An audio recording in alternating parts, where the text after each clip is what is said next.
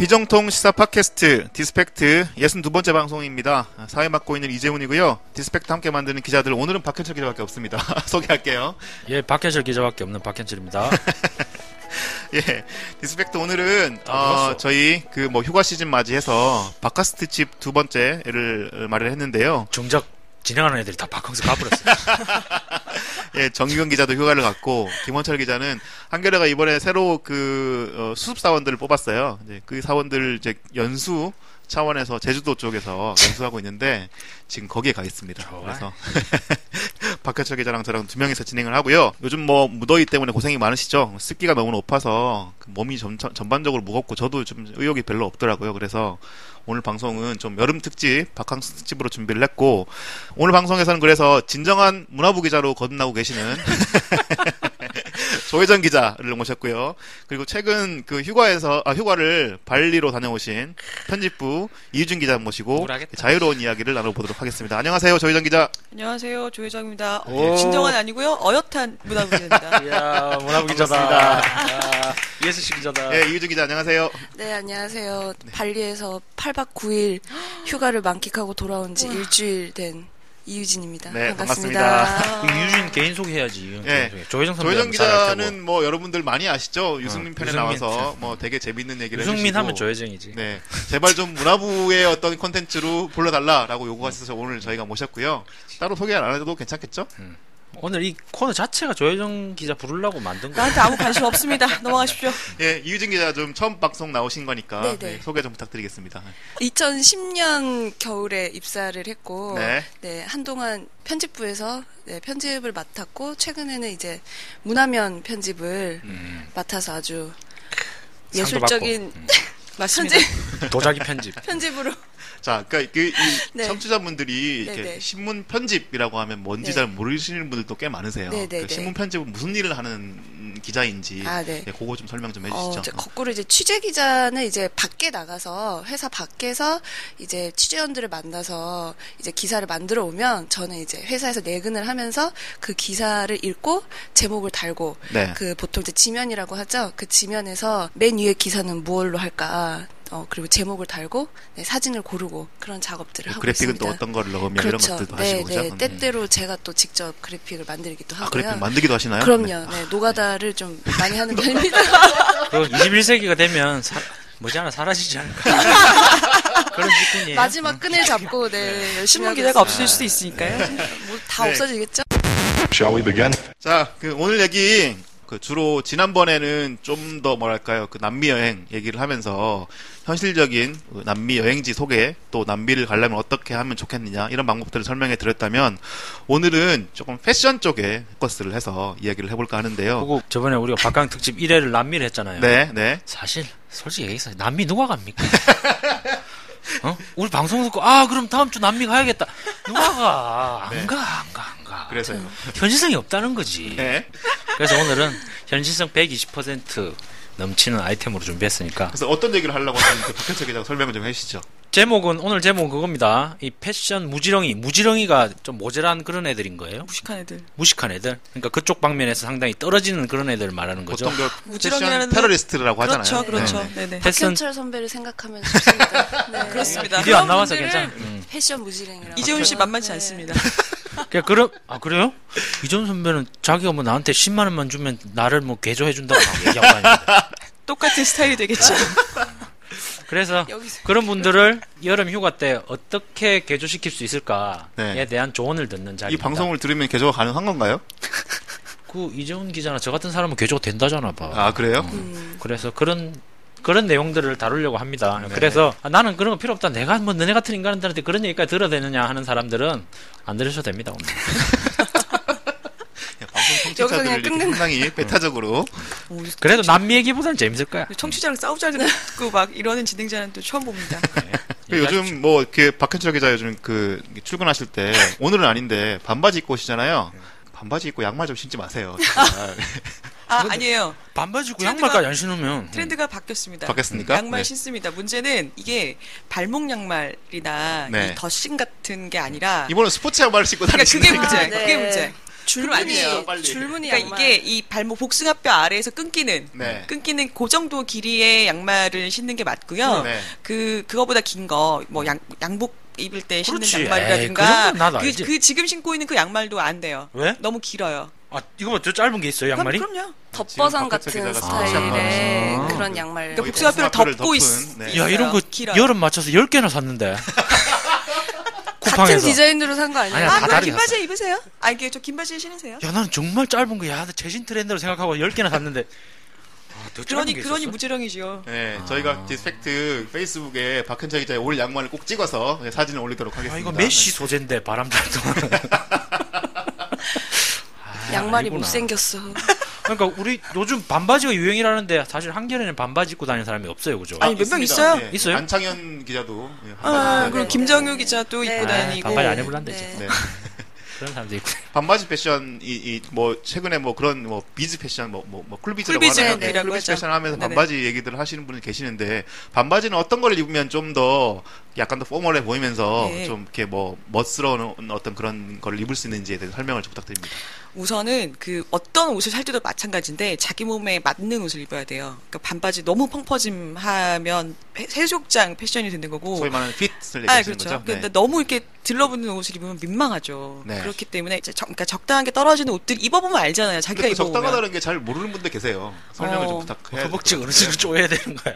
아니 그게 스키니진처럼은 아니더라도 그렇게는 곤란하고 쉽게 표현하면 이 바지통이 맨살과 바지통 사이가 이렇게 봤을 때 한 손가락 두세 개 정도 들어가는 그 정도. 네. 그럼 비교적 타이트한 편인 거죠, 일반. 두세 일반- 개면 요렇게 그러니까 그거 세워서 바지 두세 개니까 세워서 두세 개니까 한 보통 면바지 입을 때 통과 비슷하다고 생각하시면 돼요. 그게 제일 중요하고 그다음에 벨트 꼭 하세요. 벨트. 남자분들은 보통은 벨트 다 하잖아. 하시잖아요. 하는데 까먹고 안 하시는 분들이 있어요. 네. 안 하시는 분들이 있고 그다음에 또 중요한 건 색깔. 색깔. 꽃무늬 입지 마세요. 아니, 나를 봐, 안 입을 꽃무늬.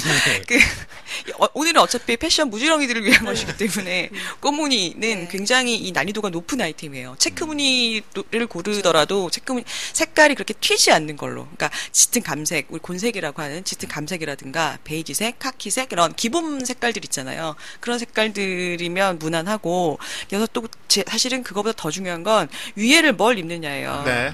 밑에 반바지를 입었는데 티셔츠를 만약 반팔 티셔츠를 이렇게 늘려서 입었다. 최악입니다. 그냥 바닷가 패션 돼. 그렇죠, 그렇죠. 그러지 그러니까 어쨌든 뭐 출근을 한다거나 아니 놀러 갈 때도 좀 예쁘게 보이고 싶다면 그 긴팔 셔츠 있잖아요. 네. 남방 뭐 요새 뭐 마 소재로 돼 있다거나 굉장히 시원한 소재들이 많으니까 그걸 좀 적당히 접어도 되고 그걸 꼭 안으로 넣어서 안으로 넣어서? 더운데? 그러니까 시원한 소재를 골라야죠. 아, 그리고 안으로 넣는 예쁘게 게- 보려면 어느 정도는 감수해야 됩니다. 네, 원래 그 패션에 좀 민감한 분들이 겨울에는 춥게 입고 여름엔 덥게 입습니다. 네, 그렇습니다. 긴팔 별로 없는데, 집에. 그리고 정말 긴팔 못 입겠다. 그러면 반팔 입더라도 안에 넣어서 입으세요. 빼지 마세요. 요즘 넣는 게 또. 아, 그게 단정해 보여요. 나는 군대 있을 때 빼고는 넣어본 적이 없는데. 반바지 입을 때는 넣어주세요. 그다음에 신발을 어떻게 그래, 신느냐도 신발. 되게 중요한데요. 아까 얘기했던 그런 발목이 길게 올라오는 양말들에 뭐 슬리퍼 신고 이런 곤란하고 복숭아뼈 아래로 내려오는 양말이나 아니면 요즘은 그 덧신 형태들이 되게 많잖아요. 그거에 로퍼라든가 로퍼. 로퍼가 뭐예요? 로퍼 이렇게 로퍼를 어떻게 표현을 하죠, 선배? 뭐가 단화 낫다는 쉽게 뜻이구나. 말하면 단화. 단화. 네네, 단화. 남자들이 되게 편하게 신는 정장 구두는 이렇게 굽이 되게 단단하고 좀 높잖아요. 그래서 그렇죠. 딱딱 소리가 나는 건데 그 약간 좀 굽이 약간 좀 동글동글하면서 이렇게 낮고. 귀엽게 맞아요. 지금 생긴 이재훈 씨가 입고 있는 저런 게 로퍼라고 하죠. 그러니까 정장 구두가 세련됐다. 아니라 그러니까 캐주얼 구두의 종류의 구두 종류는 하나인데, 그러니까 이제 막 끈이 있거나 이런 지금 게 로퍼를 아니라 모르는 박현석 기자를 만나 되게 당황하고 계십니다. 상상하고 있어, 지금 말이 원래 머릿속으로 저렇게 지금. 빠르지 않은데 되게 지금 당황하는 힘이 너무 묻어나는 말투로. 시경이야, 뭐 이런 표정이네. 네이버 찾아보세요. 그럼 뭐 슬리본 슈즈 그런 그건 것도 그 좋죠. 슬리본 슈즈는 아시겠죠? 그 천으로 돼 있는 그러니까 말 그대로 그러니까 껴서 그냥 발만 껴서 신을 수 있는 천으로 된 요즘 뭐 T 브랜드에서 굉장히 유행을 했었고 그것에 여기는 브랜드 말씀하셔도 됩니다. 아 그래요? 광고 안 붙습니다. 톰스 한 네. 켤레 사면 한 켤레 그 저 불쌍한 아이들에게 지원해 준다는 그 톰스 신발 유명하잖아요. 라든가 아니면 보트슈즈는 보트슈즈 말했더니 이재훈 씨 눈빛이 들리네요. 저 압니다. 알아요. 왜 이러세요? 밑창이 고무로 돼 있어서 미끄러지지 않도록 되어 있는 신발인데요. 역시 로퍼의 변형된 형태라고 보면 되는데 배에서 이제 미끄러지지 않도록 신는 신발이에요. 그래서 보트 슈즈라고 하고요. 근데 그런 신발이면 좋겠습니다. 야, 뭐 단어를 하나도 신세계죠? 네. 집에 하나도 없는 신발인데. 운동화 신으셔도 돼요. 근데 양말만 제발. 양말이 중요해. 네, 운동화도 좀 이렇게 막 좀 약간 좀 하얀색이나 이런 종류로 좀 신으시면 물론 바지 색깔 따라 좀 다르긴 합니다만은. 네. 놀러 가실 때는 샌들 괜찮습니다. 샌들을 그 샌들 신으실 때는 양말 굳이 안 신으셔도 돼요. 사실 우리가 반바지는 뭐 놀러 갈 때가 신경 쓰는 게 아니고 사실은 출근할 때 입고 싶은데 뭔가 없어 보이고 직장인이고 뭐 특히나 저희 같은 건 기자니까 누군가를 만나야 되는데 반바지 입고 나가면 제 같아도 제보할 것도 안 해줄 것 같아요. 아니 근데 아까 말씀드렸던 그 긴팔 셔츠와 긴팔 셔츠를 이렇게 입으면 훨씬 포멀해 보이고 그게 영 부담스러우면 반팔을 입고 위에 재킷 같은 걸 가지고 다니는 사람들도 있긴 있어요. 되게 얇은 재킷이 많이 나오니까요. 예. 네. 근데 물론 덥죠. 네. 근데 그러니까 뭐 실내감을 줘야겠다거나 좀 부담스럽다거나 한다면 그 정도는 뭐. 근데 의외로 또 재킷을 입으면 얇은 거를 입으면 햇볕이 이렇게 좀 막아주니까 시원하다고 하는 분도 계세요. 그런 효과도 있죠. 말이 돼 그게? 근데 또 반바지를 입어도 네네. 박현철 기자처럼 네네. 어떠셨던가요? 박현철 기자의 패션이요. 네네. 평소에 눈여겨보지 않아서. 이런 식으로 네네. 말을 돌리시나요? 네, 잘은 모르겠지만. 반바지 한 5번쯤 입고 왔구나 올 여름에. 박현철 이제 기자의 바지는 문제가 네. 약간 길이감이 네. 약간 어중간하다는 게 문제가 아하, 아닐까. 왜? 차라리 아예 반바지면 무릎 네네. 위로 네네. 좀 더 위로 올라오든지 그렇죠. 네. 아니면은 아예 그냥 뭐 긴 약간 바지를 지금, 입든지 네. 아니 근데 그 백화점에 샀는데. 어중간한 어중뛰면 길이감이 굉장히 좀 네. 보는 사람으로 하여금 보통 어느 의구심을 정도까지 와요, 자는 길이가? 무릎 위로 무릎을 덮죠? 굉장히 어중간한 안 덮어요? 안 덮어. 안 덮는데. 어제 입고 한 거라. 아까 얘기했다. 자세히 안 봐? 아, 나를. 내가 보기엔 다리가 짧아서 나 자세히 안 바지가 봐. 길어 보이는- 다리가 길어 보이는 효과가 있을 것 같아요. 반바지가 길어 보이는 네. 나를 가지고 얘기하지 마. 빨리. 남성분들 반바지의 길이는 무릎 위 바로 위입니다. 아, 그러니까 너무 네네. 짧으면 곤란하고요. 네네. 그거 무릎 덮으면 안 그래도 어중간한 키들이 최근 더 어느 어중간한 기사를 봤는데 키가 그러니까 작아 보이죠. 네. 그 남성은 바지가 짧아지고 여성은 길어진다는 그런 예. 뉴스를 본 것 같아요. 예. 근데 반바지가 한때는 이렇게 카고 바지 스타일로 약간 펑퍼짐한 반바지가 되게 유행했었잖아요. 네, 그렇죠. 근데 한때. 지금은 이제 그게 완전히 이제 시대가 네, 가고 네, 그렇죠. 네. 약간 슬림한 형태의 네, 네. 어떤 반바지가 유행하게 됐는데 네. 그런 트렌드는 좀 어떻게 바뀌었는지 한번 설명을 지금 해주세요. 방금 말씀하셨잖아요.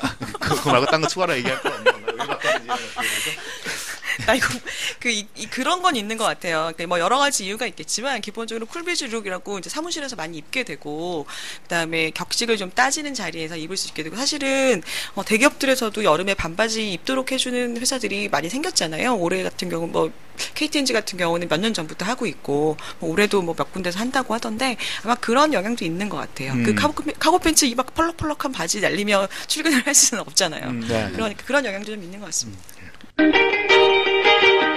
자, 그럼 이제 바닷가로 가죠. 좋습니다. 요즘 래시가드 오늘도 어디 한국 일보였나 경향신문 아예 특집으로 이걸 기사를 썼던데 래시가드가 유행이래요. 네. 래시가드는 뭐 하는 옷이에요? 정말 래시가드 할 말이 많습니다. 네. 래시가드가 일단 어떤 옷이냐면 햇빛을 가려주는 게 목적인 옷이죠.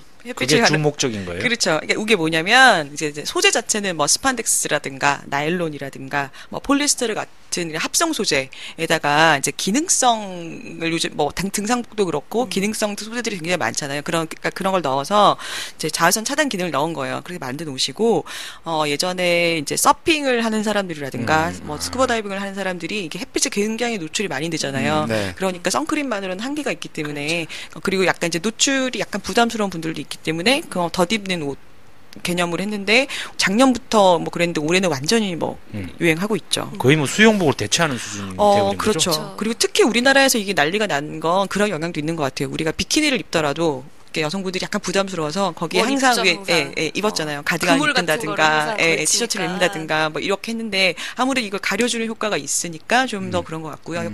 예. 래시가드 할 말이 많다고 하시는 네, 이등 기자는 제가 어떤 이제 부분에서? 이번에 발리를 가기 전에 이제 친구 손을 잡고 래시가드에 한번 도전을 해보고자 이제 매장을 갔습니다. 네. 그래서 이제 입어봤죠. 입어봤는데 제가 이제 말씀드리고 싶은 거는 이제 아무리 유행이라도 자기 체형을 고려해서 아, 물론이죠. 그 당연한 거예요. 못 입을 사람은 못 입는다는 거. 네. 그래서 제가 이제 그걸 입고 이제 거울을 봤는데 이제 제 친구가 저한테 정말 진지하게 친구야 이거는 약간 레슬링 하는 사람 같다고. 근데 래시가 본인을 이렇게 자폭하는 있는 방송을. 체형 이제 보정 기능 사지 말라 그러더라고요. 네. 아니에요. 그게 체형 보정도 보정할 몸이 있고 보정 못할 몸이 있지.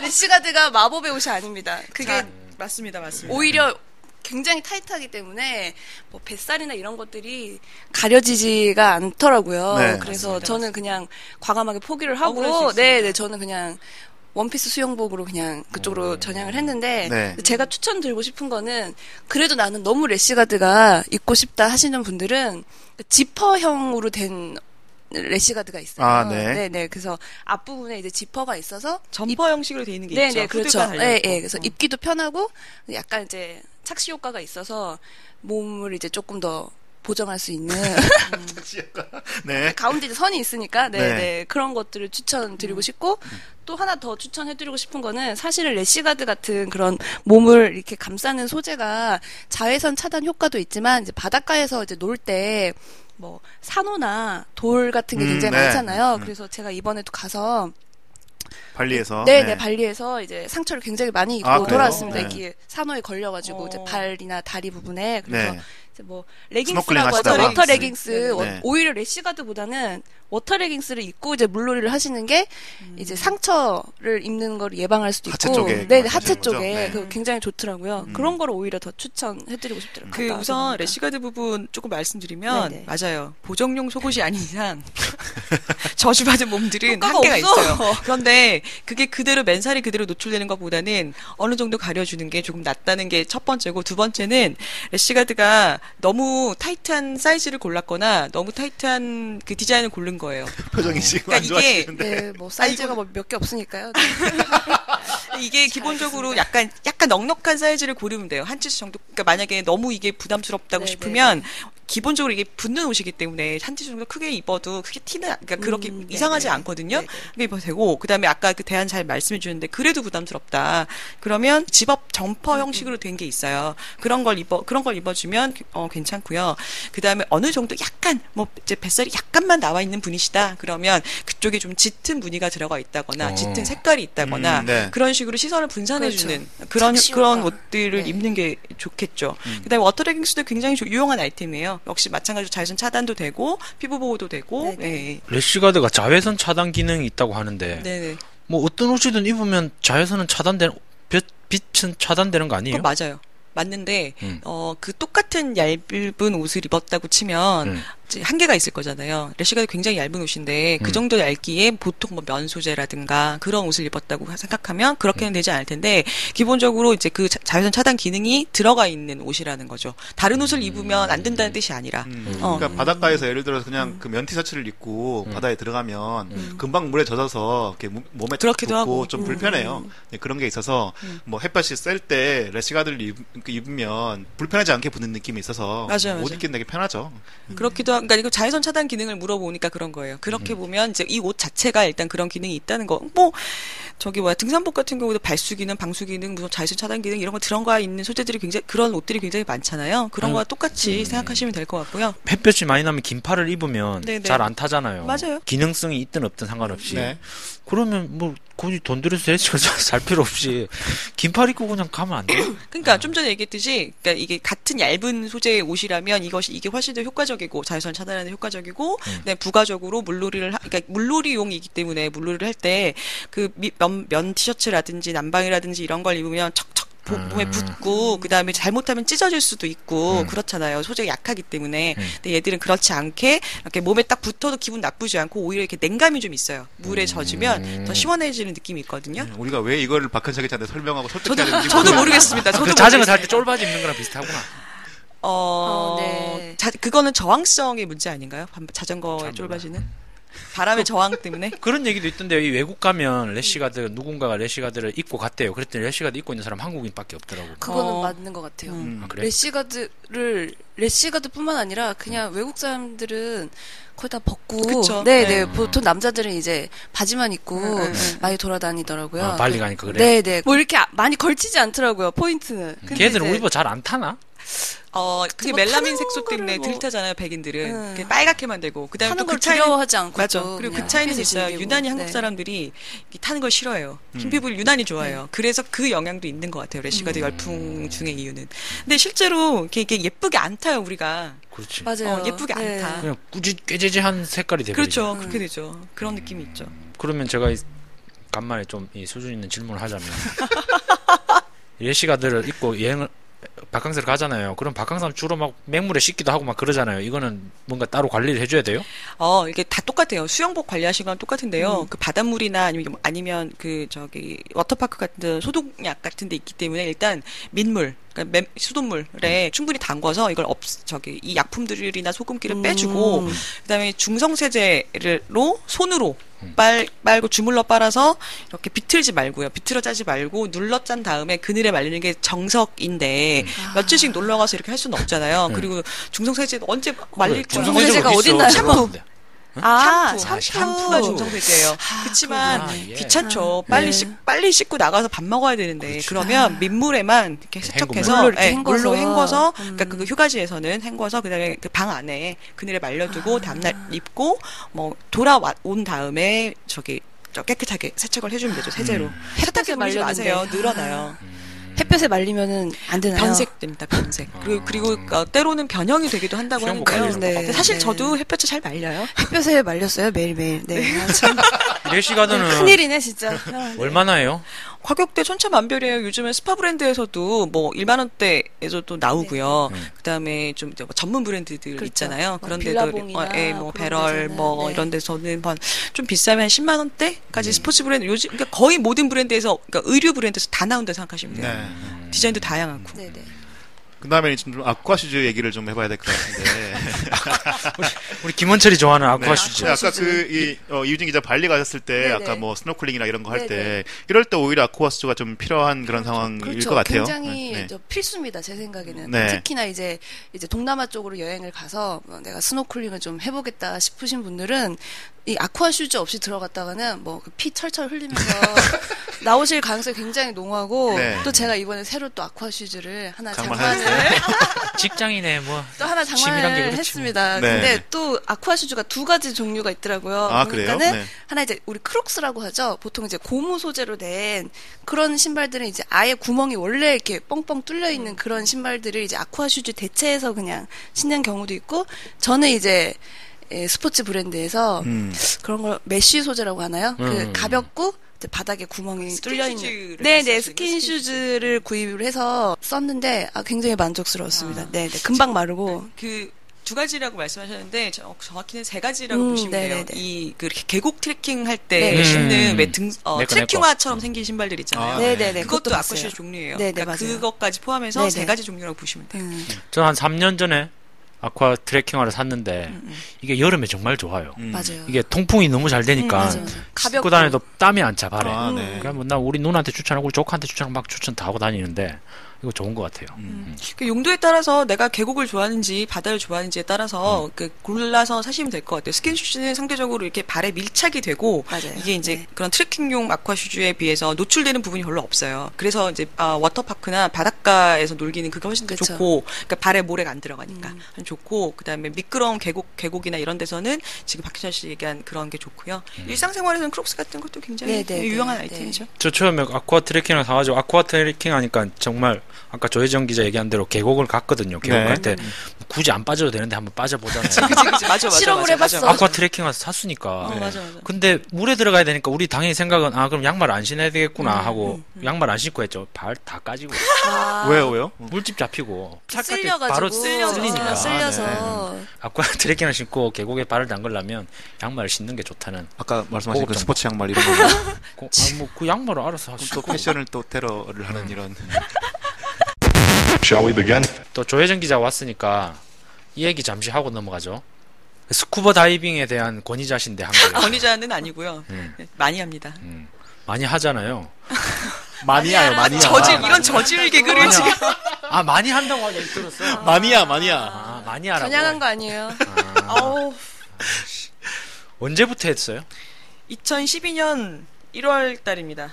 한번 뛰어드는 로그라 그러잖아요. 네네. 그걸 몇 번 정도 한 거예요, 그럼? 지금 117회 됐어요. 그렇게 많이. 어디서 하세요, 주로?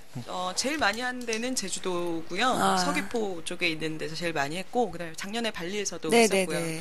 세부도 갔었고 태국도 갔었고 그랬네요. 요즘은 동해 이쪽에서도 많이 하시는 것 같아요. 동해에서도 많이 하세요. 그런데 수온이 낮아요. 동해는. 네. 우리 초등학교 때 배웠잖아요. 오징어가 잡히는 이유가 동해 수온이 요즘 오징어 안 잡힌다는 거 아닙니까? 요즘 안 잡힌다고 하던데 서해에서 더 많이 잡힌다고 하던데 아무튼 수온이 너무 낮아서요. 저는 아직 못 하고 있어요. 근데 올해는 한번 해볼 생각입니다. 117회면 한 번 갈 때 10만 원씩만 써도 1,170만 원인데. 그렇게 계산하시는 건 곤란하고요. 그렇죠. 더 들잖아요, 당연히. 아니죠. 가서 뭐 몇 번 하시는 것도 1회 다이빙에 10만 원이 아니죠. 네네. 가서 오늘 여러모로 좀 이렇게 뭔가 진행하시면서 지금 계속 고전하고 계시는 거 같은데. 왜 나한테 진행을 맡겨 그러니까. 하여튼. 그럼 이거 하면 뭐가 좋아서 그렇게 열심히 하는 거예요? 연애 해보셨어요? 예? 연애 해보셨어요? 당연히 해봤지. 사람을 뭘로 보고. 그러면 너 왜 좋아? 라고 물으면 왜 좋은지 말할 수 있었어요? 주로 있었죠. 주로 예쁜 그래요? 애들이었기 때문에. 신기하네. 바다가 예쁜가요? 그게 아닌데 그냥 좋은 거 아니에요? 그냥 밥 먹는 것도 이쁘고 밥 먹는 것도 좋고 하품하는 것도 좋고 노래하는 것도 좋고 그런 거 아니에요? 연애할 때의 감정이라는 것은 사랑할 때의 감정이라는 것은 약간 그래요. 근데 이렇게 말씀드리면 바다를 잘 모르시는 분들은 그럼 안 가지 우리는. 이게 뭐야 뭐 이럴 수 있는데 뭘 볼 수 있는지 볼 수 있는 것들은 굉장히 많죠. 먹을 수 물고기, 있는 산모 참 저런 분들 곤란합니다. 저런 분들 곤란합니다. 그러니까 물고기들 많고 형형색색의 네네. 물고기들, 네네. 산호, 네네. 산호도 종류가 굉장히 많아요. 그러니까 산호가 동물이기는 하지만 네네. 이제 보기에는 식물처럼 보이잖아요. 우리 꽃 같은 그런 네네. 느낌, 육지에서 볼 수 있는 그런 느낌이고 지형들도 왜 뭐 빙산의 일각이라고 말하잖아요. 이게 물 위에 지각이 이제 30%만 떠 있고 밖에가 그렇게 되게 웅장한 지형이면 네네. 물 속에 있는 지형은 그것보다 훨씬 더 웅장해요. 저 외돌개 같은 제주도 외돌개 포인트를 가보면 외돌개 굉장히 멋있잖아요. 네네. 밖에서 봐도 그 밑에는 정말 더 멋있어요. 그 바위의 펼쳐짐이라든가 이런 것들이. 그리고 물 속에 들어가면 색깔이 어느 정도 왜곡이 되잖아요. 네네. 근데 이제 빨간색부터 색깔이 빠지기 시작하면서 그래서 약간 비현실적인 느낌이 나면서 색깔도 너무너무 환상적으로 보이고 그래서 저는 그것보다 물 속에서 그러니까 중력을 느끼지 않는 상태에서 물 속에 가만히 있는 게 너무 그 느낌이 너무 좋아요. 뭔가 힘들거나 그러진 않아요? 물속에서는 하나도 안 힘들죠. 그 이제 장비가 사실 굉장히 무겁기 때문에 그 대충 한 20kg 될 거예요. 사람마다 다르기는 하지만 대충 한 20kg 장비를 이고 지고 이걸 뭐 메고 기어 올라가고 뭐 이러는 거는 굉장히 고통스러운데 내가 뭐 하러 이걸 하나 싶은데 딱 물에 들어가면 아무런 그러니까 그 중력이 없으니까 아무런 무게를 느낄 수 없잖아요. 박현철 기자 작년에 발리에서 체험 다이빙 하지 않았나요? 그때는 좋았죠. 그러면은 보통 그 장비는 어디에서 좀 빌리는 건가요? 아니면 뭐 구입해야 될 것도 있는지 그런 것도 좀 알려주시고. 네, 만약에 초보로 이 스쿠버 다이빙을 하시려고 하는 분들은 어디에서 가서 좀 알아보면 좀 정보를 취득할 수 있는지 좀 얘기 좀 해주시죠. 우선 자세한 내용은 기사. 6월 4일치 ESC 기사를 찾아보시도록 하시고요. 네네.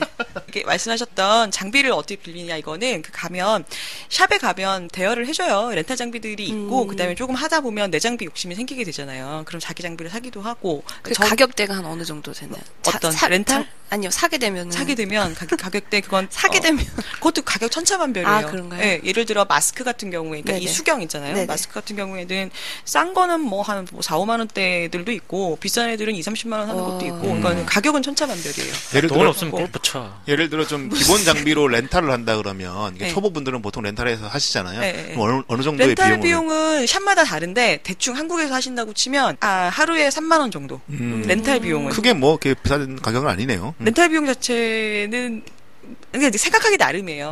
뭘 네. 하든지 간에 사실 비용은 드는 거고. 그럼요. 네. 그렇잖아요. 등산을 가더라도 등산화가 있어야 되고 고어텍스 잠바를 사야 되는 대한민국에서 네. 사실 비용이라는 건 어느 정도 이제 감수를 해야 되는 부분인데 정말 하려고 치면 근데 그게 부담스러워서 못하겠다고 하면 못하는 거지만 한번 고 진입장벽만 딱 뚫고 나면 그렇게 다른 거 아끼면 돼요.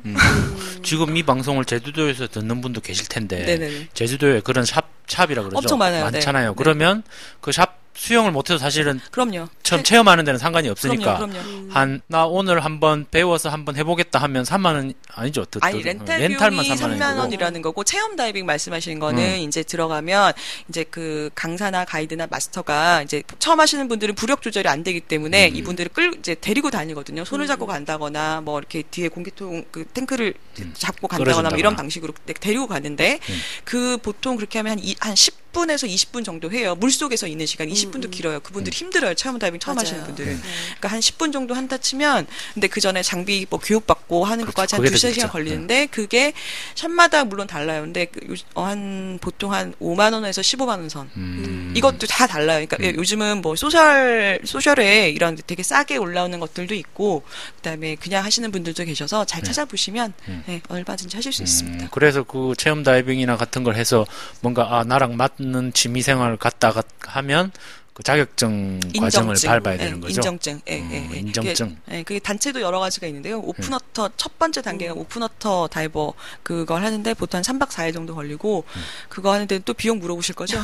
그거 하시는 데는 비용이 중요하니까. 대체로 한 그 인정증 3박 4일 하는데 그 인정증을 따는 데 드는 비용만 대충 한 50만 원 안팎. 그러니까 50만 한국 원 기준입니다. 안팎. 한국 기준. 외국은 좀 다를 수 있어요. 외국에도 물어보니까는 한 400달러, 뭐 500달러 그 정도. 저 발리에서 스쿠버 다이빙을 하신 건가요? 아니면은 저는 그냥 스노클링을 하신 건가요? 투어를 가서 배를 타고 이제 바다 한가운데 나가서 했는데 네. 어디로 가셨나요? 저 길리 트라왕안이라고 그 섬에 들어가서 저 10,000원이면은 그 아침부터 오후까지 그 통통배를 타고 나가서 네. 3번 이제 점프를 해서 들어갈 수 있거든요. 네네. 근데 그 경험만으로도 굉장히 황홀하더라고요. 행복하죠. 거기 산호가 굉장히 크고 그리고 바다가 굉장히 깊었어요. 한 제 느낌으로 한 20-30m? 그 위에 떠서 아래를 보는 것도 굉장히 특이한 경험이더라고요. 그렇죠. 스쿠버 다이빙도 굉장히 좋지만 그 아래까지도 볼 수 있습니다. 네, 스노클링은 수영을 할 수 있어야 되는 거죠. 킥만 찰 수 있으면 그냥 구명조끼 입고 하니까요. 네. 구명조끼가 있으니까. 하면 좋겠죠. 하면 네, 물론. 네. 근데 바다 수영하고 민물 수영하고는 전혀 다른 수영장 수영하고는 전혀 다르니까요.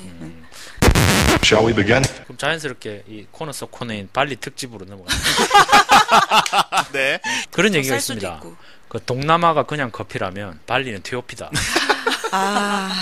저 사실 저도 발리 너무 좋아요. 저도 작년에 발리를 갔었는데 발리 정말 좋아요. 네. 진짜 추천하는 발리 여행지 하나만 얘기해 주세요. 다 갔다 왔으니까. 그래요? 저는 이제 바다 기준으로 보면 전 뚫란벤이 너무 좋았어요. 뚫란벤이란 바닷가. 네. 거기가 어디쯤에 있는 공항에서 네네. 버스를 타고 한 3시간 정도 걸려요. 북쪽으로. 북쪽이 아니라 이거 뭐라고 그래야 되지? 동북쪽이죠. 동북쪽. 네네네. 동북쪽 방향으로 가면 네네. 네, 있어요. 그 이유준 기자는 이번에 발리 가서 뭐 했어요? 어디 가서 뭐 하고 놀았어요? 저는 이제 우붓이라는 네. 그 산속에 있는 마을에 가서 네네. 이제 3박 4일 정도 이제 머물고 이제 방금 얘기했던 길리 트라왕안이라는 섬에 또 한 2시간 정도 배를 타고 들어가서 거기서 이제 스노클링도 하고 이제 경치도 보고 또 굉장히 좋더라고요. 근데 중요한 거는 그 길리 트라왕안 섬에 들어가기 위해서 패스트 보트라는 아주 작은 보트를 타고 2시간 죽국 말고 그냥 보트 동력선 말씀하시는 거죠? 네네, 굉장히 이제 통통 튀는 배를 타고 2시간을 타고 갔었거든요. 그래서 그 견디지 못하고 네네네. 상상했습니다. 그 파도를 견디지 못하고 네, 이제 네, 힘든 네. 시간을 보냈거든요. 그것도 가시는 그걸 분들은 못 견뎌요? 가시는 분들은 아니, 파도 좀 있어요. 굉장히 그게 이제 상상하는 그런 출렁임이 아니고 그냥 파도를 그대로 느끼면서 2시간 그렇죠, 동안 네. 롤러코스터를 타는 느낌으로 그걸 타고 가니까 엉덩이가 다 깨지죠. 네. 너무너무 힘들더라고요. 그래서 가시는 분들은 맞아. 멀미약 꼭 챙겨가시고. 그게 네. 작년인가 재작년에 푸켓에서 한번 사고가 나서 그 배가 이렇게 전복되는 사고가 나서 한번 또 이렇게 뭐 몇 분 돌아가시기도 하고 그랬기 때문에 조금 조심해야 되는 상황도 있습니다. 네. 그 우리가 흔히 생각보다 발리 위험했어요. 생각하면 그냥 신혼여행지로 생각하잖아요. 저도 작년에 발리 갔을 때, 야, 너 혼자 발리를 왜 가냐는 얘기를 거의 한 100번 가까이 들은 것 같은데. 그런가요? 저도요. 네. 그래요? 네네. 왜 혼자 가냐고. 근데 사실 가보면 안 그렇잖아요, 그죠? 네네. 바닷가 근처만 약간 호텔 있고 신혼여행지지, 좀 내륙으로 들어간다든지 아니면 서핑이나 이런 걸 하는 사람들에게는 천국이라고 그러고, 유럽 사람들한테 아주 오래전부터 뭐 배낭여행지로 알려졌다면서요. 그렇죠. 기본적으로 시끄러운 곳이 아니에요. 되게 조용하지 않았나요? 그런 특히 우붓, 그러니까 우붓은 우붓도 사실 그 이제 우붓 거기 메인 스트리트 뜻은 거의 뭐 되게 정신없는 도떼기 시장 네네. 같은데 위에 이제 논 있는 쪽으로 올라가고 그렇죠. 그러면 굉장히 네. 조용하고 네. 혼자 여행 가기 참 좋은 아, 곳이라는 혼자 가기 생각을 좋아요. 했어요. Shall we begin? 그러면 나는 한글이다 이게 할게요. 뭐야? 디스팩트 속 코너. 오늘 얘기할 건 접하다입니다. 접하다. 저도 제가 예문을 가져왔는데 오늘은 정유경 기자가 없으니까 제가 읽어볼게요. 문재인 후보가 시시각각 접하고 있는 가장 큰 부담은 역시 박근혜 새누리당 위원장이다. 이 기사는 조혜정 기자가 쓴 기사인데요. 정말요? 또 하나 읽어드릴게요. 사법 피해자를 돕는 박아무개 변호사가 우연한 경로로 최 군의 사건을 접하고 진실을 파헤치기 시작했다. 소식을 접하고 사람들과 접하면서 우리 접하다는 말을 많이 쓰는데요. 네. 접하다는 말 안 써도 되거든요. 소식을 접하고 대신에 소식을 듣고 사람들과 접하고 사람들과 만나고 우연한 경로로 최근의 사건을 접하고 최근의 사건을 듣고 아까 조혜정 기자가 쓴 뭐 문재인 후보가 접하고 있는 부담은 그냥 문재인 후보에게 맞닥뜨린 뭐 이런 식으로 문재인 후보가 맞닥뜨린 이런 식으로 쓸 수 있는데 그 자기는 그때 문장은 제가 쓴 문장이 토스만 아닙니다. 했다는 거지 자기 아니 쓴 그리고 저는 접하다는 표현을 잘 안 씁니다. 그래서 제가 여쭤본 거예요. 그건 제가 쓴 기사가 아닙니다. 근데 접하다는 그 문장이 왜 문제가 있는 건가요? 접하고 접이라는 한자말하고 네. 하다란 한글이 붙은 말인데 네. 일단 자연스럽지가 않잖아요. 그런가요? 표준어긴 해요. 내가 늘 얘기하지만 표준어긴 한데 다르게 얼마든지 편하게 듣기 좋은 말이 있거든요. 그냥 만나다고 하면 되는 만나다, 듣다, 보다 하면 되는데 우리는 그냥 너무 편하게 접하다를 써요. 제가 대하여 뭐 이런 것처럼 안 써도 되는데. 안 써도 되는 굳이 안 써도 되는 말인 거죠. 그런 몸을 거예요. 위하여 뭐 이런 거죠. 두 번째는 최근에 이런 기사가 나왔습니다. 형법과 법률 용어를 뭐 쉽게 고친다. 네네. 라는 우리 법조팀 정한봉 기자가 쓴 기사가 있는데요. 이런 겁니다. 형법에 나와 있는데 개전의 정, 우리 개전의 정이란 말 많이 쓰죠. 그리고 비교적 죄가 경한 이런 말 너무 많이 써요. 그리고 저도 이건 처음 듣는데 갱도를 소외하여 뭐 광갱을 소회라는 말들을 써요. 개전의 정은 뉘우치는 마음, 그리고 비교적 죄가 경하는 비교적 죄가 가벼운 이런 말로 쓰면 되는데 그 1953년에 제정된 형법에는 여전히 이 우리가 일반적으로 쓰는 말과 거리가 있는 용어들이 다소 포함되어 있어서 이걸 다소가 아니라 뭐 판결 보면 개판이죠. 대부분 이제 뭐 거의 개판이죠. 진짜 안 쓰는 일반적으로 쓰지 않는 언어들로 나와 있죠. 그래서 제가 형법을 또 찾아보면 이런 것도 있어요. 우리 이거 많이 써요. 교사. 형법 31조 어떻게 되냐면 타인을 교사하여 죄를 범하게 한 자는 죄를 신행한 자와 동일한 형으로 처벌한다. 교사란 말 쓰면 그냥 타인을 부추겨서 죄를 범하게 한 사람 이렇게 쓰면 누구나 이해할 수 있는데 교사로 네. 써버리면 판검사들만 이해하는 그냥 어려운 말들이 되어버린 거죠. 또 많이 쓰는 거 장량 감경 읽기도 어려워요. 형법 53조 범죄 정상에 참작할 만한 사유가 있을 때는 장량하여 그 형을 감경할 수 있다 이렇게 쓰는데 쓸 필요가 없는 거지. 장량은 짐작해 헤아린다. 감경 줄인다.